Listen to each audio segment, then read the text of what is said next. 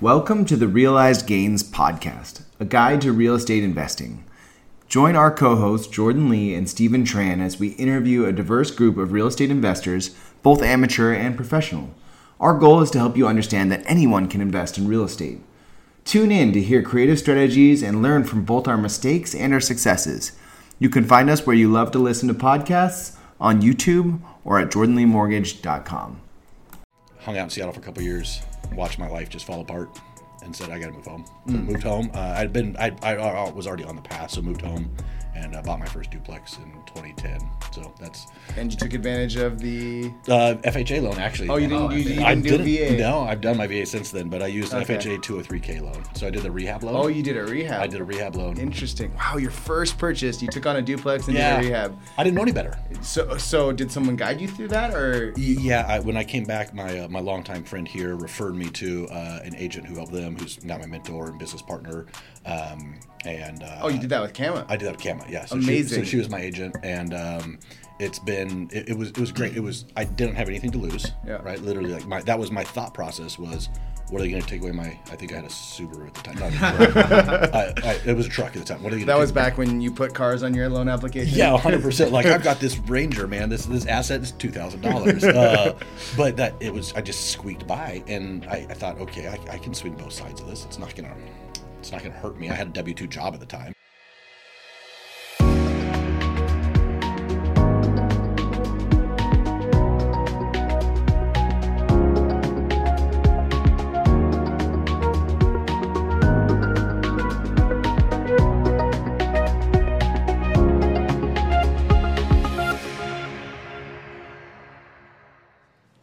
Hey guys, welcome to episode 50 of the Realized Gains Podcast. I'm Stephen Tran. I'm a multifamily and short-term rental investor, and I'm an agent in Oregon and Washington.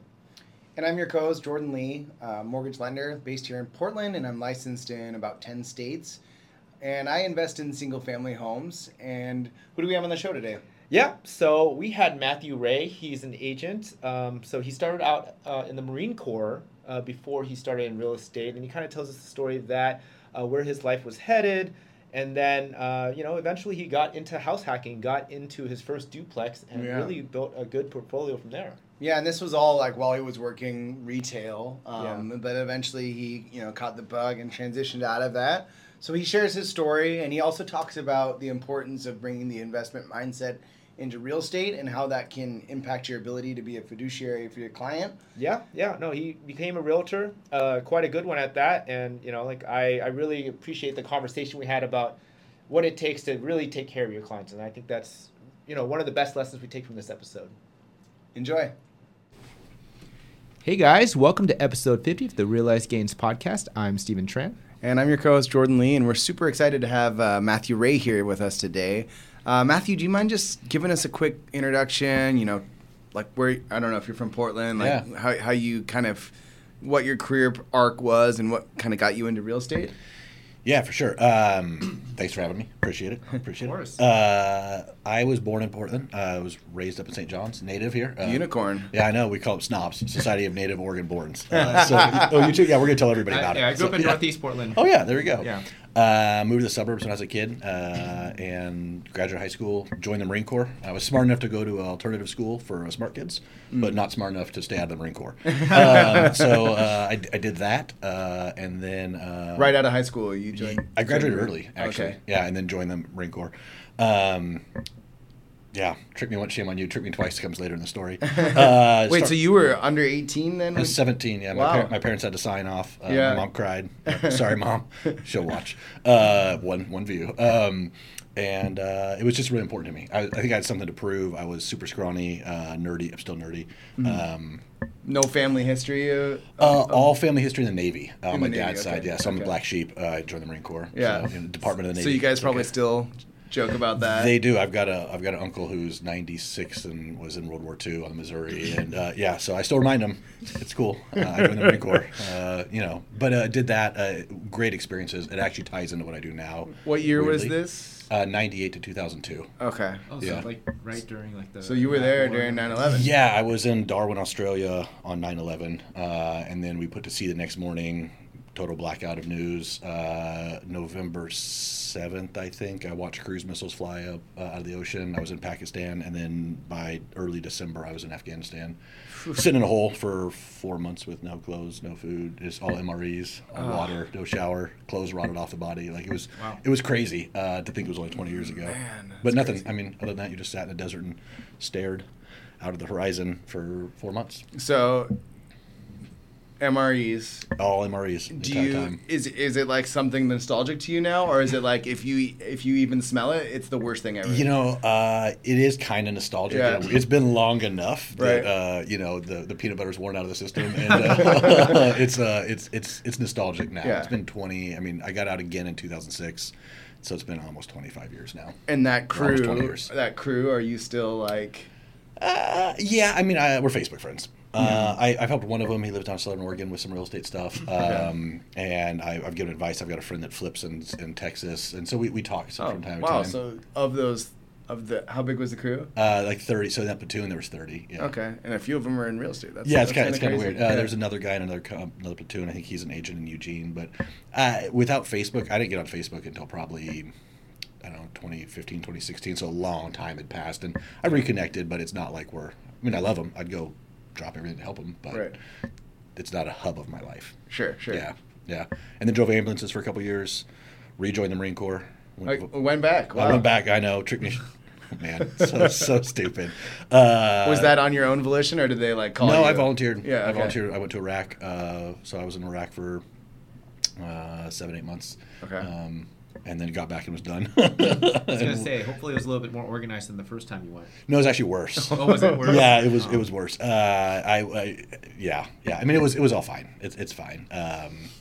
It's not fine, but it's as fine as it can be, right? And I took a lot from it, and I think that's what's important, because right after I got back, I moved to Seattle. Life kind of collapsed. Marriage fell apart. Like shocking things, when you look back in hindsight. At the time, it was blindsiding me, but when you look back, you're like, oh man, I've got fingerprints all over that. Like my actions led to these points, and so hung out in Seattle for a couple years, watched my life just fall apart, and said I got to move home. So moved home. I was already on the path, so moved home and bought my first duplex in 2010. So that's. And you took advantage of the FHA loan, actually. Oh, you didn't do VA? No, I've done my VA since then, but I used the Okay. FHA 203K loan. So I did the rehab loan. Oh, you did a rehab. I did a rehab loan. Interesting. Wow, your first purchase, you took on a duplex and did a rehab. I didn't know any better. So did someone guide you through that, or? Yeah, when I came back, my longtime friend here referred me to an agent who helped them, who's now my mentor and business partner.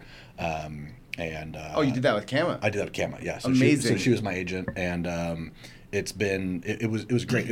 I didn't have anything to lose, right? Literally, like that was my thought process was, what are they going to take away my? I think I had a Subaru at the time. Not a truck. It was a truck at the time. What are they going to? That was back when you put cars on your loan application. Yeah, 100%. Like I've got this Ranger, man. This asset is $2,000. But I just squeaked by, and I thought, okay, I can swing both sides of this. It's not gonna hurt me. I had a W-2 job at the time, so. I mean, what was your thought with getting that duplex? Were you like, I'm going to live in one side and rent the other, or I just want a duplex? Yeah. Or were you coached into it? Vaguely coached. I knew I wanted a rental property. Okay, so you had the mindset. Yeah, back in Long Beach, in California, between my Marine Corps careers time when I was driving ambulances, I was sitting in an apartment building that a family friend of my then wife owned, and they'd owned it free and clear for 30 years. And so we're 2 blocks from the beach, and I'm doing the math of all the apartment units. I was like 24, 25, Right. 24. I thought, oh man, I got to own real estate. Like, I've got to own real estate. It took a couple of years to figure it out. So Right. I wanted a multifamily. Hindsight, I should have gone for more. I mean, I should have got a fourplex, but hey, duplex worked out really well. Still have it. Love it. I wouldn't trade it for the world. And so. You've kept it the whole time. I have. I've tried to sell it a couple times, and by tried I mean talked about it, and then Yeah. smarter people in my life stopped me from doing that, and now I stop myself from doing it. Yeah. I've matured enough to know that that's an asset that I can tap with lines of credit and Yeah. use to buy other stuff. I don't need to sell it to get the same result. Right. So, and I'm gaining equity hand over fist. I was going to say, like, back in 2010, the duplex market probably was super cheap, and Was atrocious, yeah. Yeah. I think all in with the FHA rehab, the 203 rehab, I think it was like 260. And this is in Portland or northeast. 260. You Wow. put 3.5% down, so Yep. you were in for what? It was 230 or 230 when I bought plus the 30, so Yeah. 260 all in. So yeah, I think it was like 14,000. Yeah, 14, 15 total in. Yeah. Okay. And then do you remember like what you were renting your apartment for, like what your lease was at the time versus what you were paying mortgage wise afterwards? Yeah, it was. I took it over. I did end up evicting both sides. Uh-huh. It was a hoarder house. I feel bad as a human being. I have empathy. I should say I feel bad. I have empathy for the people that were in that situation. Yeah. And I think their rents were $600. When I Okay. got done the rehab, I lived in one half, of course, and the other side I think rented at $925. We're at $1990 a unit now. Yeah, Wow. that sounds about right. Yeah. And at the time when you were looking at that, did you know that you could like make it rent for more, or were you just kind of like already underwriting it like, okay, I'll just assume I'm going to get like 600 or? Yeah, I went full worst case scenario, Uh-huh. and so it was I can afford both sides with my I was a store manager. It wasn't a store. I was a manager at Trader Joe's, and so I made okay money, but I knew that I could pay both sides of my mortgage on my own. Right. So if you had vacancy, you weren't. I wasn't worried about it. It was the second thing I bought that got scary because that's when I was at the whims of the market. So at the time, but in hindsight, it you're going to get tenants. I mean, don't be a slumlord. Good, put a nice product. Be something that you'd be proud of living in. I live right next door. Like it, Yeah. people knock down. I think the longest vacancy I had was almost a month, and that's when I was self-managing. Now that I'm a property manager, In the it's like last 2 days. 12 years, you've had a month of vacancy? Probably a month. I bet in 12 years there's been a total downtime of probably 6 weeks in 12 years. Now, help us understand, because we haven't actually talked a lot about 203K loans Yeah. and rehab loans in the show. So for our audience, like what did that process? I mean, I know it's been a while, Yeah. but maybe you help your clients with it now. What is Yeah. that? What was that process like for you as a first-time home buyer and like?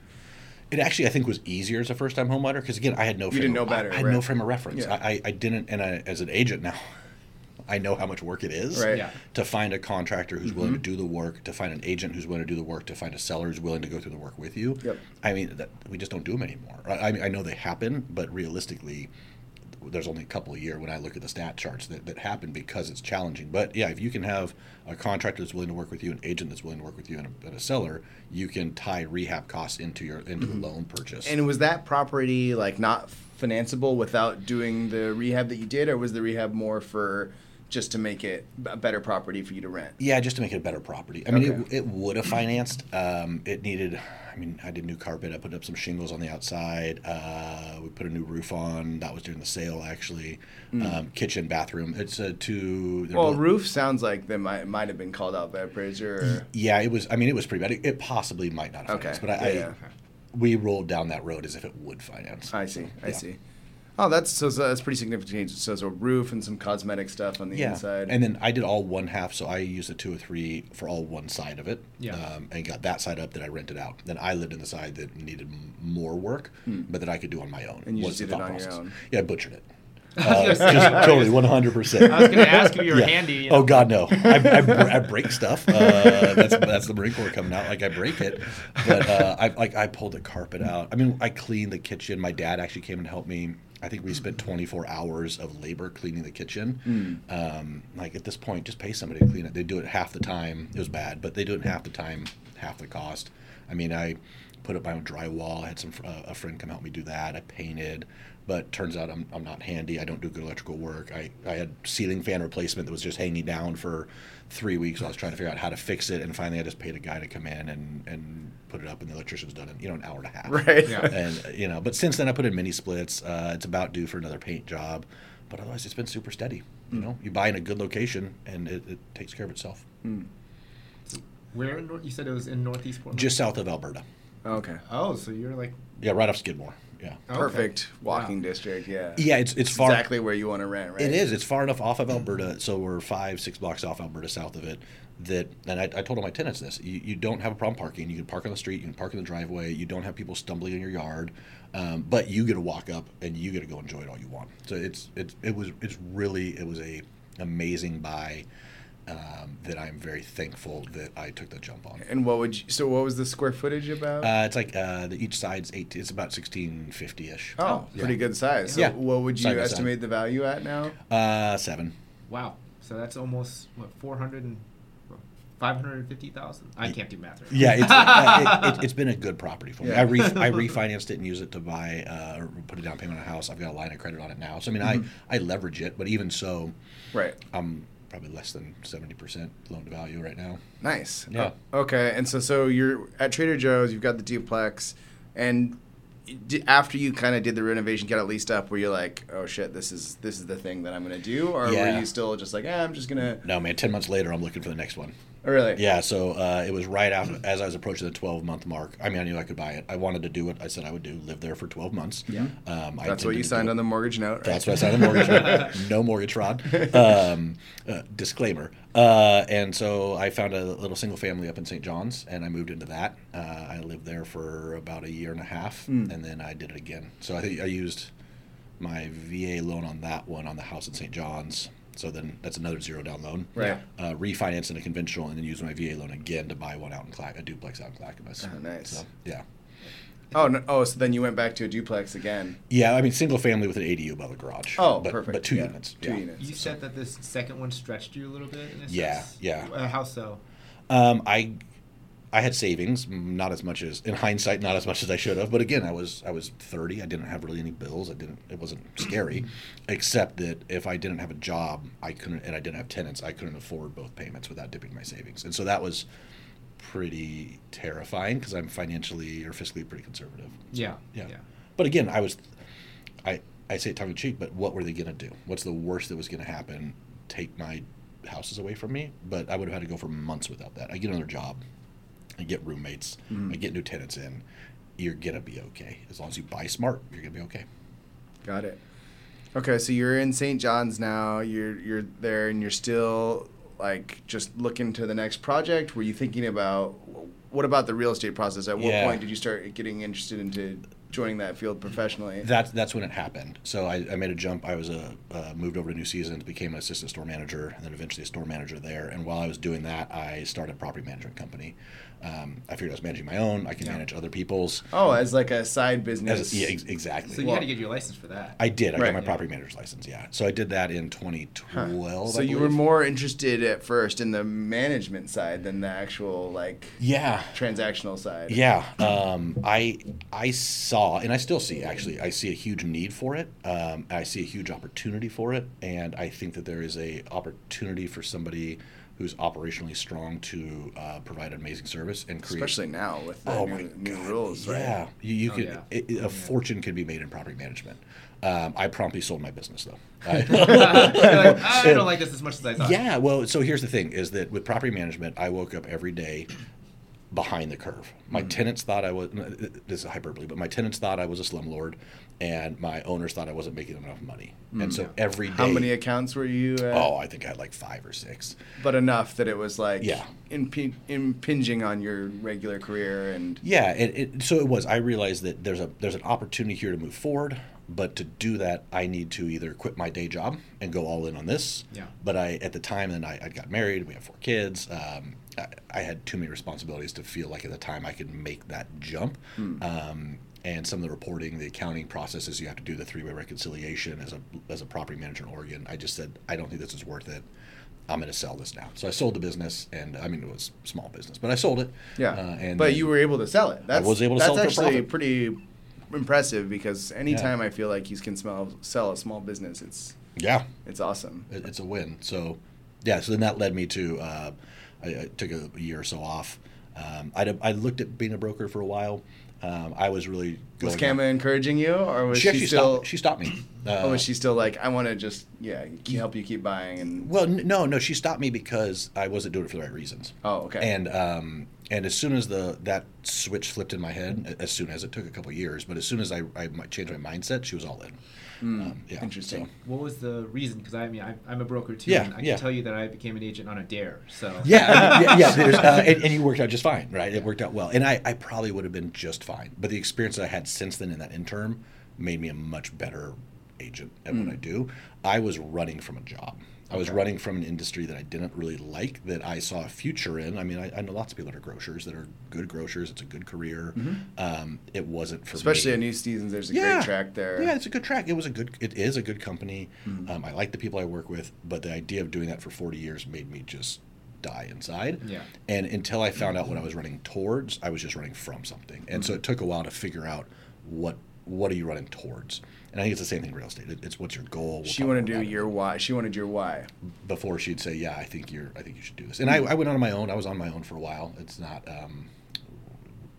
We can make it look really easy on the team when referrals just come in and the phone rings all the time. And so if that was my only exposure to real estate, I would have not known otherwise. But so I went out on my own for a couple, I think 6 months, 5 months, did 4 deals, made sure like, yep, I can do this, quit New Seasons, and went full time. So. Oh, wow. So you got your license, and then after 5 months, you felt like your volume was enough that you could just go all in. I could see a pipeline coming. I could see that I had proof of concept. Still a little too dumb to know better, but it's a recurring theme. But it's just knowing that at some point in time you got to do something. You got to put your chips on the table and take a risk. And I think what's the worst that's going to happen? I had a little bit of savings. My car was free and clear. My wife was in school or had a job at the time. Like it's. Oh, she had a job too. Did she have a job then? Maybe or at least some future of steady income. Yes, yeah, she was. I think she was in school at that time when I quit. But it's a tough decision, but it paid off, and you realize that. Again, the worst case scenario, you just go get a job. Right. Like that's it sucks, but it's not the end of the world. Did you have some cash flow from the properties you had at that point to kind of hold you over a little bit? Well, I leveraged them pretty heavily, and I paid down some of the leverage. I actually sold a couple since then for other variety of reasons, some good, some poor choices, but not enough to live on. Yeah, but it was enough again that like, okay, I don't have to touch this, and worst case scenario, I can pull the plug. I can sell one, and I can keep us going. It's not the goal. It's not why I have them, but it's an option that you don't have if you don't have them. I like that mindset because that's the idea that I always think about is it's like just hold on to your house, see what it's like. If you hate it, whatever, sell it. Yeah. You were planning on selling it anyways. Like you can always choose to sell, but holding on to it gives you options, right? Exactly. I look at real estate as options, and I know that in 10 years, if something happens and I need an option, I can sell one of my properties. That if I didn't have that property, I don't have that option. It's not my first choice, but it's nice to have that in the back of your head that I can pull that handle and off I go, and it buys me more time. It helps me not cut back now, right? I mean, real estate, it's not the easiest year in real estate. No. But I know that I can continue putting money into marketing. I can continue pouring money into my clients. I can continue pouring money into the team and make sure that we're all on the right path moving forward. Because I know that it's going to get better. All things are cyclical, but also I have a bandwidth that I can tap if I need to. So it gives me a longer runway than some folks who are getting in that have, I've got 3 weeks worth of cash in the bank account. Well, that's not going to help you in real estate when you get started. Yeah, that's tough. Well, were you jumping into being a broker with more of an investment tint, or just straight up residential? Like I'll help you into your first home, traditional real estate stuff. Yeah, I like helping people create wealth through real estate, and so I approach every transaction, every situation, every client as if I'm helping them build wealth through real estate, whether they know it or not. So I would say I approach it with an investment standpoint, but my mind is always, can we rent this house for them? Can we sell this house for them? Who buys this house? Can we turn it into a rental? What happens besides just you living here? And it's always within the framework of what's right for them at that time. Yeah. But it still has to be something they can afford. Exactly, that they want, that's going to make their life better. But if we're looking at 2 houses and one is, no street parking and backs onto a busy street, I'm going to say, okay, well, so this reduces your option pool on the back end if you go down this road. Not saying don't do it. I'm saying don't do it, but not saying you can't do it, but also why do it? Yeah. Yeah, it's funny because I always start with an investment bent when I talk to my clients, and sometimes they're like, I don't care about this. I just want this house. And I'm like, okay. So what I do, hands off the wheel. I tell them, I get you don't care, but here's the deal. Selfishly, I care because you're going to sell this someday, and I'm going to sell it for you. And if it's a pain to buy now, if it's a pain to sell now, it's going to be a pain for me to sell it later. So let me help you with this, and you'll thank me later. And then, hands off the wheel, right? It's their money. If they're just like, I just am emotionally attached to this house, and this is the lifestyle I want, I'm just like, okay, I gave you all my feedback on that. Yeah. Some people just don't want to hear that investment stuff. They just want, you can put your couch here, you can put your TV here. Yeah. Oh my God, wouldn't this be a great space for you to, I don't know, walk your dog? I think we get egos involved a lot that in the transaction that not we, but a lot of agents get their egos involved. I had a conversation earlier this week with buyers that it was, okay, here's what you can ask for. Here's what I think we can get, right? Yeah. But they didn't want to get it. They were done and they were tired and they were just ready to say okay. And it came down to us going back and forth for 36 hours over $2,000. They weren't worried about it. So I can get my ego in there and push. Oh, yeah. Or I can just say, this is what my buyer wants. They're good. They're just going to leave that $2,000 on the table because they want to run Hood to Coast this weekend. They're more concerned about that. Okay, it's their life. And so you're right. The investment is important, and I always keep that mindset. But I don't, and I tell them up front, I'm going to be your wealth advisor. I said I'm part of your wealth journey. I'm not a financial advisor, or not a certified financial planner, but I'm part of your wealth journey, and we're going to be here because I'm not transactional and relationship based. I'll be here for years and years and years for you, and ultimately it's got to be the right house. Yeah. Like I said, I definitely love pushing my investment philosophy on people, but if it's just not being heard, I'm like, I understand that. Yeah. And, obviously at the end of the day, you just try to give them the best experience, give them all the forewarnings of, like you said, this might not sell in the future. Yeah. This may have some issues, but, getting appreciation, etc. But, as long as you know what you're getting into, I'm okay with it. Yeah. I always tell people it's your money. I'm not signing your mortgage. I'm not paying your bills. Yep. I'm going to tell you what I think. I think that's what you want. I'm going to tell you my opinion. I'm going to tell you the reasons why. And I'm going to give you your options in everything. And you might only have two, right? It might be take it or leave it. But here are your options. And then it's your choice. Right. And I'm going to help you ask the questions. And investing is the same way. It's what questions you need to ask to further your goals. I'm going to help you ask those questions so you're asking the right questions so you can make a confident decision. Yeah, that fiduciary aspect of our careers, I think, is sometimes glossed over. And it's super important that because ultimately, what percentage of our clients is that single family home, their largest investment and their largest asset? A huge amount. Yeah. Oh, yeah. Even in the investor world, the house is going to appreciate faster than duplex generally, right? And generally, so it's going to get them. That's still going to be a nice plug and play piece later in their life, even if they do turn it into investment in the future. And if not, well then they'll sell it in the future or give it to a kid or donate it to charity or do whatever they want to do with it. That's okay. Yeah. Because it's their choice as long as we show them the path. Switching gears here, you mentioned earlier that you still feel comfortable putting on marketing spend in this market, which, a lot of us are kind of like tightening up, right? The market's tightening for everybody. We're a little bit nervous about spending money on marketing spend. And one thing I noticed that working with your team is that you're really good about gifting and expressing gratitude. I think during a transaction, you guys were the listing agent, and at closing, you sent me a gift, and I was like, that's weird. Like surprise. I think in the 300 or 400 or whatever, how many transactions I've done in the last years, I don't think that's ever happened to me before, and it was like I'm going to remember that person. What what's your mindset with marketing? What have you done that you found successful, and have you played around with different strategies or? I'm all referral, all referral based. I relationship based. I think if I take care of people, they will send people to take care of me, and I feel like that's recession proof. That's good market. That's bad market proof. That if I put their needs first, I talked 2 people out of selling last week. I go home, hey babe, I talked 2 people out of selling last week. $30,000 I didn't bring into the business, but it's the right thing to do for them, right? And so they know that and they appreciate it, and it's easy to say that right up front, but it's when you show them throughout the process. And so with the marketing, I mean events. Client events, all right. I do try to express gratitude. I know it takes a village, right? Every transaction's got a you and a you on it and a me in it. There's 2 different agents, right? Because I don't double in deals. There's a lender involved. There's appraisers involved. There's inspectors involved. And I know that when we're sitting here looking at multiple offers, that we need to look at who's the agent involved, who's the lender involved, and it's a small world. And I've had deals accepted because of the lender we're using, right? Solely based on that. I've had deals accepted solely because they've worked with us in the past or had a good experience. I've had deals that aren't great deals but we still treated the agent with respect. And so when the name comes up again, you get a boost. And it's the same thing in the investment world. It's a small community of investors. And if you get a reputation of burning bridges and zero-sum mentality and you've got to bleed in the street for me to win, man, nobody's going to want to do deals with you.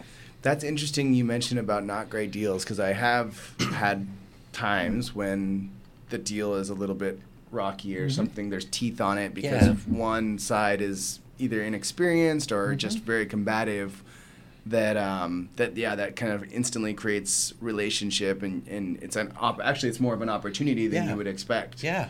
Instead of being like, oh, well, I can't work with these people because it was a bad deal. But that's not always the case, right? Depending on your communication. Right. I tell people up front that we're cooperating brokers. If we're in a deal together, we're cooperating brokers. That doesn't mean that you're not trying to get the best thing possible for your client. I'm trying to get the best thing possible for my client. But it does mean that to get my client what they want, I need to get your client what they want.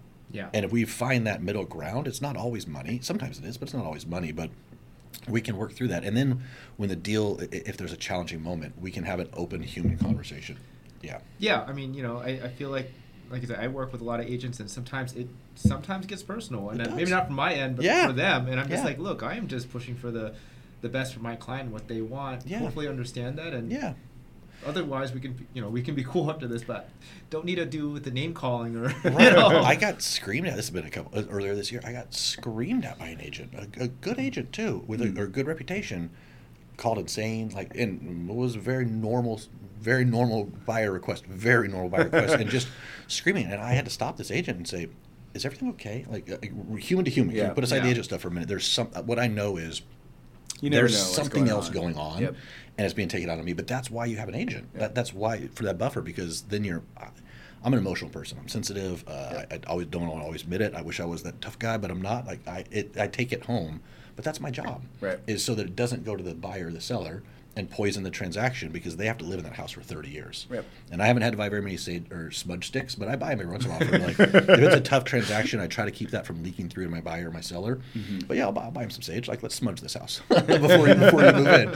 That's cool. It's all right. So. You said something important there too. You kind of stopped the agent and said, hey, are you okay? Because, and just like being a fiduciary, you can know a certain percentage of somebody's life, right? From talking to your client. Like even me, I collect so much data on somebody. I look at a bunch of their bank accounts. I look at all this stuff. But I always say, I'm only seeing the financial picture that you show me and tell me. There could be all this other stuff going on in your life. So when it comes to those interactions, I think that's super important to be conscious of that. And they could blow you off, and that's fine. But it helps me sleep at night, and it helps me know that there is a human being. I recognize there's a human being on it. There's a human being as a tenant. There's a human being that's your barista. There's a human being that's your grocery store clerk. There's a human being that's your waiter.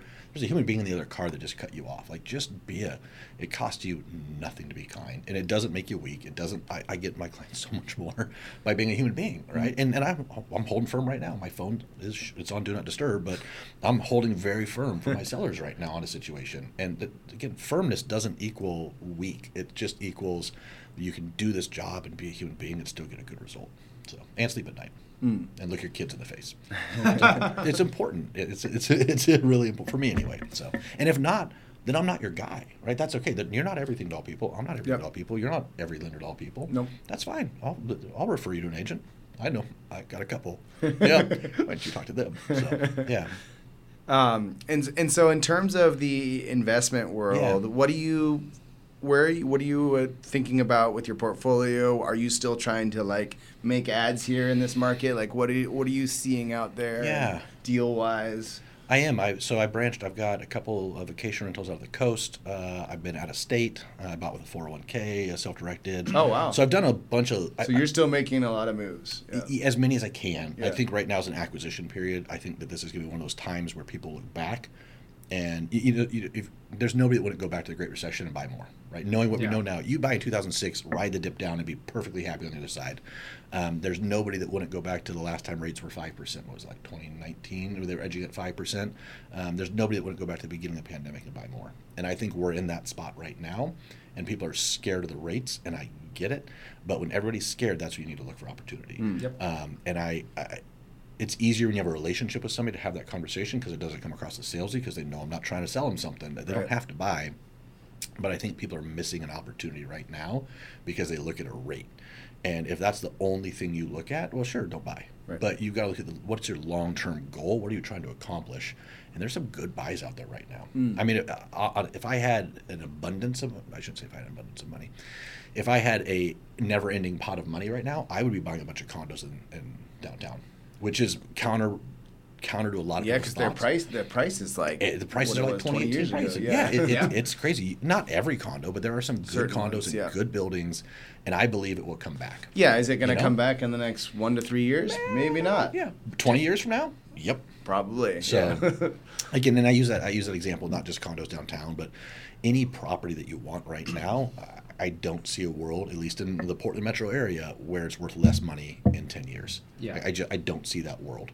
And if it does happen, let's say 30 years from now, home prices are less than they are right now, there's something so catastrophically gone wrong with our society that it doesn't matter. Like, and I'm trying to be flippant, but it doesn't actually matter because something else crazy is going on. Yeah, like the big quake or something. Yeah, I mean, if it levels everything, like, that's my favorite about earthquake strapping. Well, this house is not earthquake strapped. Well, I know, but 9.0, it's going to knock down everything. So, like, just get earthquake insurance and call it a day. Like 50 years past due, I think. Yeah, and we can't control it. Can't control it. So do we let that fear? I think fear drives a lot of our activities, and I try to get over that and I try to help people through it because we buy on emotion and we rationalize with fact, right? So you have a couple that's having a kid. And I'm like, okay, you're having a child. Are you contributing your 401k? Yeah. So you do think life's going to be here in 30 years. You think life's going to be better. Otherwise, you wouldn't have a kid and you wouldn't contribute to your retirement or worry about it. So I know it's scary right now, but in 30 years, it's going to be okay. And everybody looks back and says, oh, you can never buy a house for, $95,000 again. Well, you can't. But you also, in 30 years from now, you'll never really look back and buy a house for $600,000. Yeah. So buy the house. Yep. Yeah. Now, I always think when people say, oh, what if the market crashes and everything's, and it's like, then we're all in shit. And then everything sucks and it hurts for everybody. Yeah. And at least I have a house to sell that's probably, that I've been paying off for some time. Sure. And, you could be potentially just paying rent, and that's it. And have no money now that you've lost your job and all this stuff and have no assets. Yeah. Well, and you're paying 100% of the interest rate. So you're worried about paying 7% interest now because it might crash, but you're paying 100% every month on rent. Like every single month you're paying 100% of that rent. So I don't tell people they should buy if they shouldn't buy, but most people should buy a house as soon as they can, or a duplex, or a plex of any kind. Or fourplex. Because, it gives you those options. You can always get more roommates. You can always put people in there. It gives you an option you don't otherwise have. And if you don't sell it, if everything crashes and you don't sell it, you don't lose any money. Yeah. Just ride it out the other side. It's just like the stock market. You just ride it out the other side. It's going to be okay. Yeah, I mean, people don't stop buying in their retirement account. You gotta buy in it every month. Yeah, exactly. You just keep putting the money away towards it, and you know that creates this asset for you long term. And it's totally scary. Of course it is. Nobody wants to be left holding a bag. Nobody does. And when you look back at it, you're not going to be left holding the bag. I mean, you could buy the biggest piece of junk on the market right now in the Portland metro area, and you can do nothing to it except pay the property taxes for the next 20 years. And you will sell it for more money than you sold it for right now. Yeah, there's no bag to be left holding. 7%. I mean, look at all the people that were waiting for the crash at 6.8%, and now it's 7.3%, right? And it's gonna fluctuate. You just have to get okay with it. Do the fundamentals work? Does it advance your goal? Does it put you further along where you want to be? And then you just do it. No, I agree. And I mean, I'm not gonna say I personally like high interest rates, but no. I like less competition. Yeah. I like being able to negotiate. I like getting at the lowest price point I can. Yeah. I know that's the best indicator in terms of how much wealth you're going to build on a property. Yeah. And there's always, like I said, hopefully rates drop, Jordan, at some point, and we refinance. Yeah. I mean, and if they go up, then you bought at the right time. Right? And I look for clues and kind of these tea leaves along the way. And I tell people I'm not a Nobel Prize winning economist. And I pay attention, right? And so when I see Warren Buffett put $800 million into buying D.R. Horton and Lennar, he believes in the future of home building, right? You guys have had home builders on here before. People are buying. There's not enough houses for the amount of people we have. I'm not an economist. Supply and demand, I understand though, and I don't see Portland. I mean, everybody points back to Oregon lost, population. So 2 years out of 25 we lost population. I'm pretty okay with Multnomah County dripping a little bit out in the suburbs in Clark County. Yeah. There's not enough houses for everybody that wants to, and the governor's plan to build 36,000 a year. It's not going to happen. Good luck. I don't want to be negative. I wish her well. I wish it does happen, but it's not going to. Cost of materials, cost of labor, building permits, building process. Land in general. The land in general. Yeah. I mean, it's tough. Yeah. Like I said, I say Portland still has a lot of opportunity. Yes. I lived in San Francisco. I Yeah. lived in LA. I lived in Seattle. Sure. Yeah. Yep. They're definitely not building. They're not building either. And we're cheaper. And we're less expensive. You've got all these people from San Francisco, Seattle. We are still the least expensive big city on the West Coast. That's exactly what I say all the time. And it's true. You can look at it, and that's people are like, oh, I should. The same people that think that's not true are looking at. I want to go to Texas. I want to go to Tennessee. I want to go to Kansas City, and well, you're doing the same thing that Seattle and San Francisco and LA people are doing to us. Why are you you can't be any different than what's already out there. Yeah, and even with our crime, I'm like, Yeah. and I'm just, Yeah. I'm kind of jaded because I lived in San Francisco for like 8 years. I'm like, so it's, there is worse. There's Skid Row. There's places in Seattle that are pretty bad. So I was just saying, there's a lot more room for us to keep moving in the wrong direction. There is, and I'm not a Pollyanna, right? I recognize bad things happen. And are there things in the city that I don't like? Of course there are. But we do a fair amount of travel. I go places for conventions. We go places for fun. There's not. I was in Montreal earlier this year. Montreal is supposed to be this epicenter of culture in North America. It was dirty, just like Portland was. It had a transient problem, just like Portland does.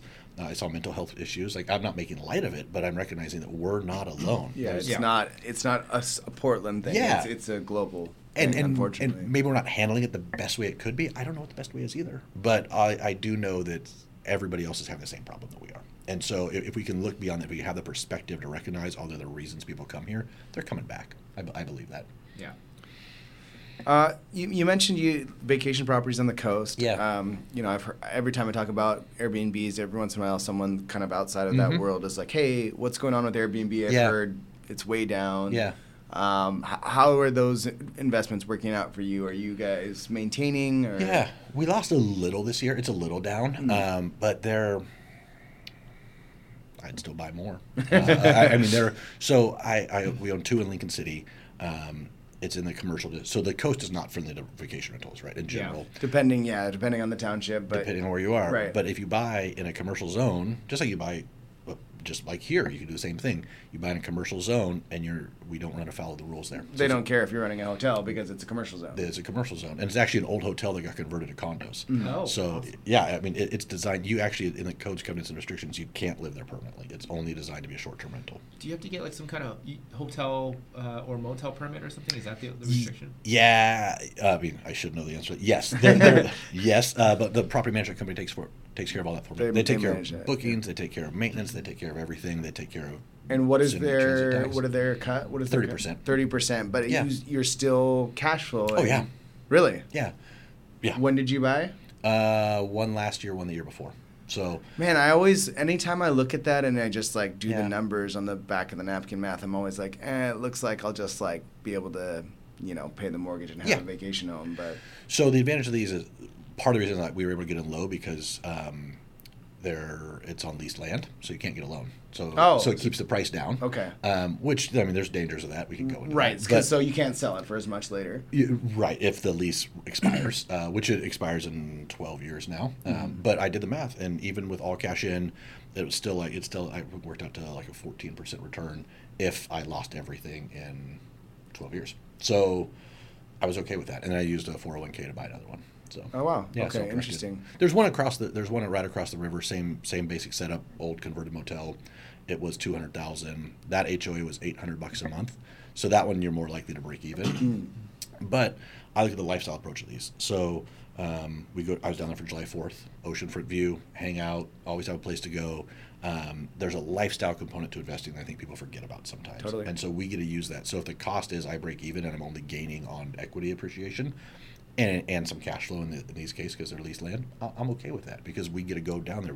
I was down there last year for my wife's birthday and it was snowing at the beach. So we got to sit there, literally it's window, ocean. And so you're just sitting there staring and watching the snow fall on the beach. Like, okay, so I didn't get I could have gotten a 7% return cash on cash if I went over here, but who cares? Because I have that memory for the rest of my life. Totally. Yeah. Huh, interesting. And so you're going to continue to go down the short-term rental route, or do you have a preference at this point? Yeah, I would. I'd actually like to diversify out of the building. I think we'll probably sell one next year and take that and put in a short-term rental in Myrtle Beach, and where I can leverage it, and at least I'll boost the long-term rate of return that way. I would buy a short-term rental hands down in the right places. I look unincorporated Washington County in Yeah. RMLS. in there. Do you? Oh man, Oh, yeah. I sat there for like, I won't tell you how many hours I spent drawing out a map of unincorporated Washington County so I could search specifically for 5-bedroom rentals or 5-bedroom houses in unincorporated Washington County, because I think that's where a bunch of money can be made. Yeah, I have what was it, a 4-bedroom in Portland, unincorporated unincorporated Portland, Portland, yep. next to Jesuit High School. And Yeah. no rules, just You just do what you want. Yeah, it's awesome. And I've been told by there's a short-term property manager there I like that there are some regulations coming, but Washington County is actually engaging with stakeholders, and I think we'll have some reasonable restrictions on that. There'll be some restrictions coming, but not super aggressive. Yeah, exactly. So I'm more looking long-term. I want to balance that out. I still like long-term buy and hold. I think it makes sense. And I like appreciation. You got to know, why are you buying and what is that getting you, and don't expect to buy in the Midwest and get double-digit return on appreciation every single year. Right. Like, you've got to know that that's not what that property is going to be. Let's just say I have a lot of clients who are like, "Oh, I want an Airbnb." I'm like, "You realize this is a full-time business, job, right?" yeah. Yeah. Yeah. Especially And unless you're you willing have to pay the $20. manager, or you pay, and then it's super passive, right? But you've It's got to make that choice, and 30% is a lot. Right? Yep. And you don't have to manage it. I could manage it myself, and I know somebody who does, and they organize their own cleaning, they do all their own advertising. At what cost to me in time for my real job here? And in my content hometown? switching all the time. 100%. Yeah. So again, if that's what you want to do, if you're 30 years old or 20 years old and you have no responsibility, do that. 100%. I'd rather spend time on my business or with my family, or just staring at a wall at this point, rather than managing that process. Like, that's not what I want to do. So I'm willing to pay that price, and that's okay. Yeah, I mean, I'll say that I did it for a year, and then I passed off the property management. And yes, I made more money when I was doing it myself, but the stress and the time, God. I was like, you know what? If this breaks even, I do not care. Don't care, yeah, because get it away you're from still me. going to gain. You're still going to gain long term, Right. and I turn all of my stuff is run by a property manager. My long term too. I can do it. I'm aware of the rules. Yeah. It's just the penalty for being wrong has gotten so much higher. I still think there's opportunity, but I actually make more money with the property manager because I was bending rules and like, oh yeah, I won't. It's just, I get a property manager in there, let them be a professional. They take better care of it than I do. They keep it maintained, and they actually get me a better return. Oh, I mean, on my own. In Oregon, there's State Bill 611. Yeah. And you have to get this paper on by the 8th, and you have to send them this by the 15th, and this by the 22nd. I'm just like, who has time for that? If you don't send the right notice, and God, I just was in a class last week about another training. Yeah, if you don't send the right, like, here's this notice of what this is about on the right form, you're liable to 3 months rent, or 3 months rent plus actual damages, which can include attorney fees. Yeah. Like, why? I'm going to pay a property manager. Oh, I'll pay a Let property them manager. do this. They better be well versed on this law. Yeah, and have insurance if they're wrong. Yeah. That's okay. Like, you're not going to hit 100% every time. I recognize that. So I want to continue to grow. I'm in a... at a certain point, that becomes a pretty significant liability if you have a decent amount of properties. 'Cause if you add that up on all your properties, that's going to be a big number. For sure. I have clients who inherited, friends of mine who inherited a bunch of properties. And they came to me and said, Matthew, you're always talking about real estate. Like, why am I not making money on this? And so I sat down with them. We did a rent calculation. We did a rent report, and we looked at it, and they're under renting like $15,000 a month. It was almost 40% under rented every single month. I said, that's why you're losing money. Like, so let's get that fixed. Here's how we get that done. Like, how do we get this up? Let's get it in a property manager's hands, because you guys both have full-time jobs. Yep. Don't worry about it. Let them handle it. And so, they're going to pay a property manager money, but they're still going to come out $10,000 ahead of where they are a month right now. So, I think it's just that perspective of what's the big picture instead of getting so focused right here, what's in front of me right now. Right. Yeah. Oh, yeah. I mean, I still haven't done long-term property management. I have short-term property management, which is actually a lot higher percentage. But I always looked at that like, oh, man, it's either 10 to 14%. Ooh, I don't know. I mean, right? Yeah. But now that I'm thinking about it, I'm like, I might pass some of my long-term off to property management. Yeah, I think finding a good property manager is vital. There's just like agents, right? The barrier to entry is, it's like getting married. It's real easy to do, hard to stay in. It's really easy to be a property manager, and there are some great ones out there. There's some great agents out here. There are some that honestly do a disservice. I've seen agents that actually cost their clients money because they paid their agent a lot of money to do a bad job, and that's just. So vet them, talk to people, get referrals. I'm a referral guy. Get referrals, and make sure that you're vetting it and you know what you're buying and you know what you're getting. And then you still have to manage the manager. I still I'm in contact with the condos out on the coast on a regular basis. I'm in contact with my guy here in Portland. I'm in contact with the ones out in Kansas City. Yeah. Like it's still that's my job. But now I get to manage 3 people instead of this. Yeah.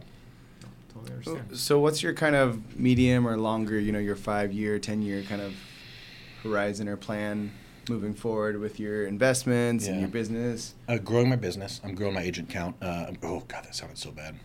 Can we edit that? It's not my agent count that I'm growing. What I do, my business is support as a service, right? Mm-hmm. I know that I can support a lot of agents. The business can support a lot of agents. High-end marketing. They've got to be the right agent for the team, right? Mm-hmm. They've got to be a referral-based agent. If a cold caller comes on the team, there's no shame with that, but we're not going to be able to support them in the right way, right? So getting alignment with people that are doing what I'm doing and helping them get what their goals are. So that's the business end of growing Cama Homes. Personally, I'm just trying to acquire as much as I can in the next 10 to 12 years. I'm 43, so I figure if I can acquire as much as I can until 55 and then spend 5 to 7 years paying off as much as I can, then I'll be set. Yeah, so what that looks like, I'm really open. That's why I've done a bunch of stuff, is I want to put my own money to something before I ask for anybody else's money. So I'd like to get into some development. I've done flips. I'm doing one right now. By doing one, I mean just sitting and waiting for approval from the NHOA, but that's another story. Right. So, but I wouldn't want to go ask somebody else for their money if I haven't done it myself. Right. So I will probably do a small development at some point in time with my own money and my own funds, and then do an investment fund. Oh, cool. Yeah, that's kind of long term. Wow, so you're kind of stepping your way up. I like it. Yeah, because that way I can look somebody in the eye and say, my money's in this too. I've got skin in the game. Yes, here's what we've done in the past. Here's the pro forma. It might not work. You might not get where we expect to be, but here's at least the steps that we're doing, and I have put my own money at risk for this. I was going to say, most people don't sell pro formas like that. They say this is the best thing ever. Yeah, no way. Yeah, no way, man. And again, I won't be all things to all people, because there are people that want that. Right. I'm going to tell you, here's the worst case scenario. Like my flips, I work on my second one. I'm not a flipper, because I'm really, really diligent about what's my worst case scenario. And my worst case scenario has to be break even. And if it's not break even, and I mean everything that goes wrong can go wrong, break even, then I just don't do it. It's not. I don't have scale in that way, and I don't want to build enough scale to take those risks on. So break even or nothing. You might miss some deals, but you're not going to get burned. But I'm not going to get burned. Yeah, exactly. So, makes sense. Yeah. And if you were, if one of our listeners here was like kind of sitting on the sideline thinking about it, getting invested into their first property, but wasn't sure, how to go about doing that, what would you recommend would be like a great way to get started? I think before you get started, you need to figure out where you're trying to go, and have that perspective and align your activities with your goals. I think that's why a lot of agents don't succeed. I think that's probably why a lot of lenders don't succeed. That's why a lot of investors don't succeed, is their activities aren't aligned with what their goals are. Yeah. If you want to syndicate, if you want to do syndication and you want to own 10,000 doors in 3 years, well, you can do that, but that has to be your focus then on every single thing. If you just want to own a couple properties, you can do that too, and your activities can be different. So get those in alignment, and that way you're not disappointed in the future. I try to talk buyers out of buying. I mean, I know that sounds crazy, but that's my first job, is to stop people from buying a bad house. And so I talked to them about, okay, so how long are you going to be in the Portland metro area? We might move in 2 years. Are you sure you want to buy right now?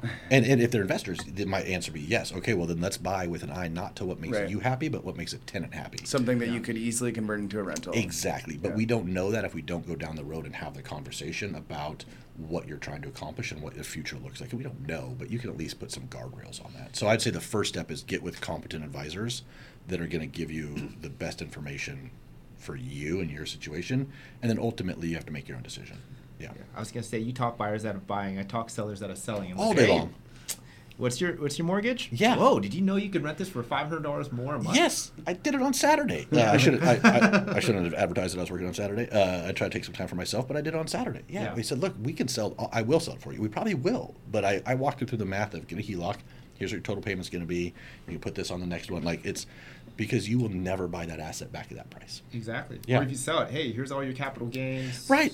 Yeah. Have fun paying taxes. Have fun with that. Like I recognize that I need to, for personally, selfishly, I need to sell houses to pay my bills.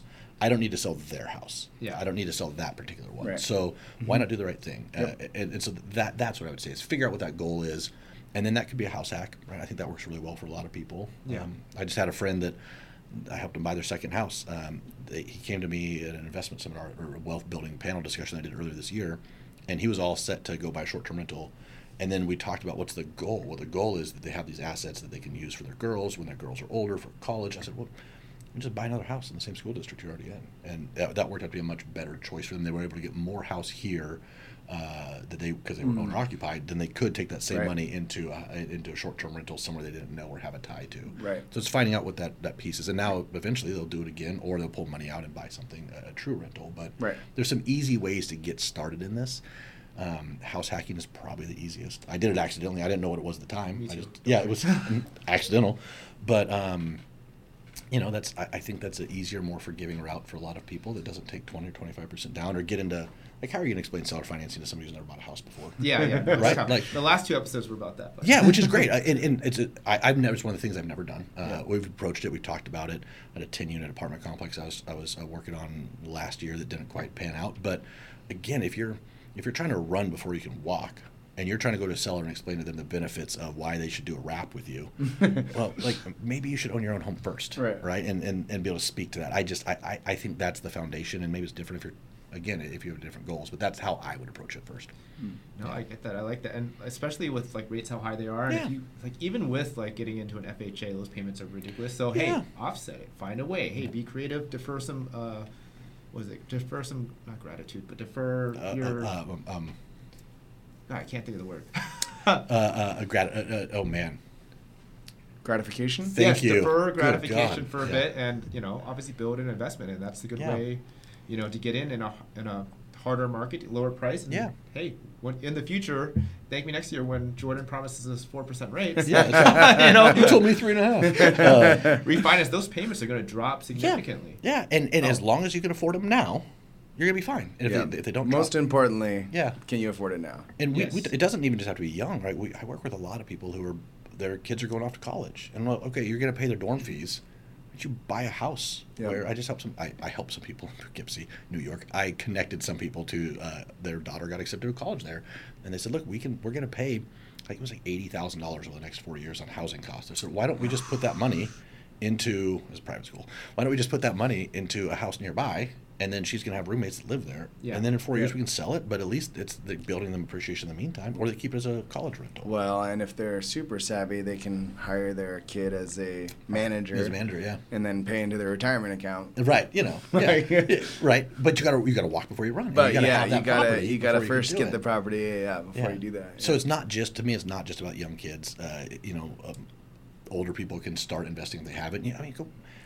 Buy a vacation rental, and you like to go to Mexico, go buy a vacation rental in Mexico or Costa Rica or out of the coast or in Bend or Palm Springs or whatever you want to do that helps benefit your life. There's lots of ways to make that happen. Yeah, if you're empty nester, just maybe redo your basement into a rental, and as long as you don't mind that, like, you have some income coming to your house. I've tried to get my parents to buy a duplex all the time. Mom, again, if you made it this far, let's buy a duplex. Like, it makes sense to provide that cash flow later in life. You're going to need elder care. Like, it's happening. You're going to need medical care. You're going to need, and if you don't, and I'm wrong, great. Then you've just got more assets to go have fun with. I mean, I always think of, like, in case of a huge emergency, a family member gets cancer, I get cancer, or something like that. Okay, well, I'll sell one of these houses, get a couple $100,000.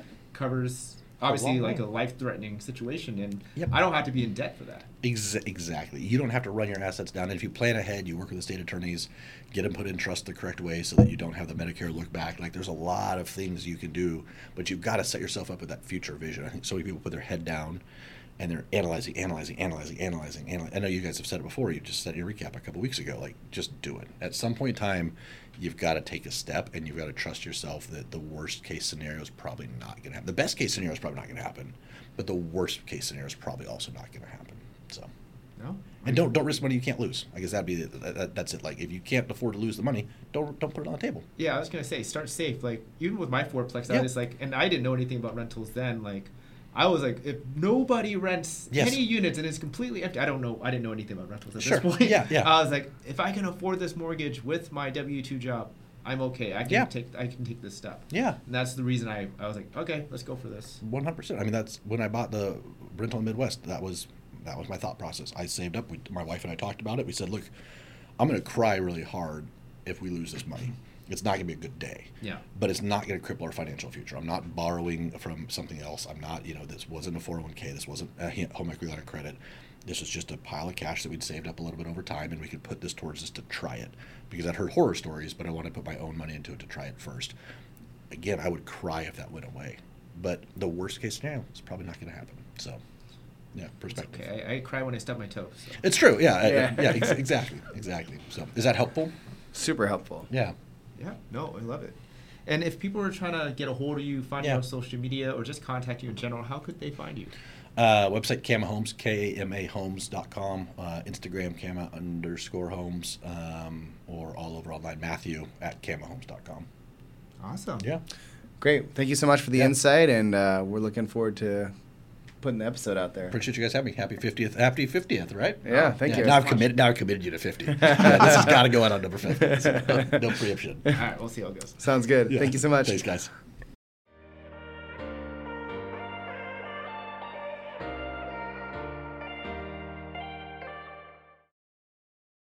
Thanks for tuning in to the Realized Gains podcast. If you have any questions for our co-hosts or guests, don't hesitate to reach out. You can find us on Instagram, Facebook, YouTube, or at jordanleemortgage.com.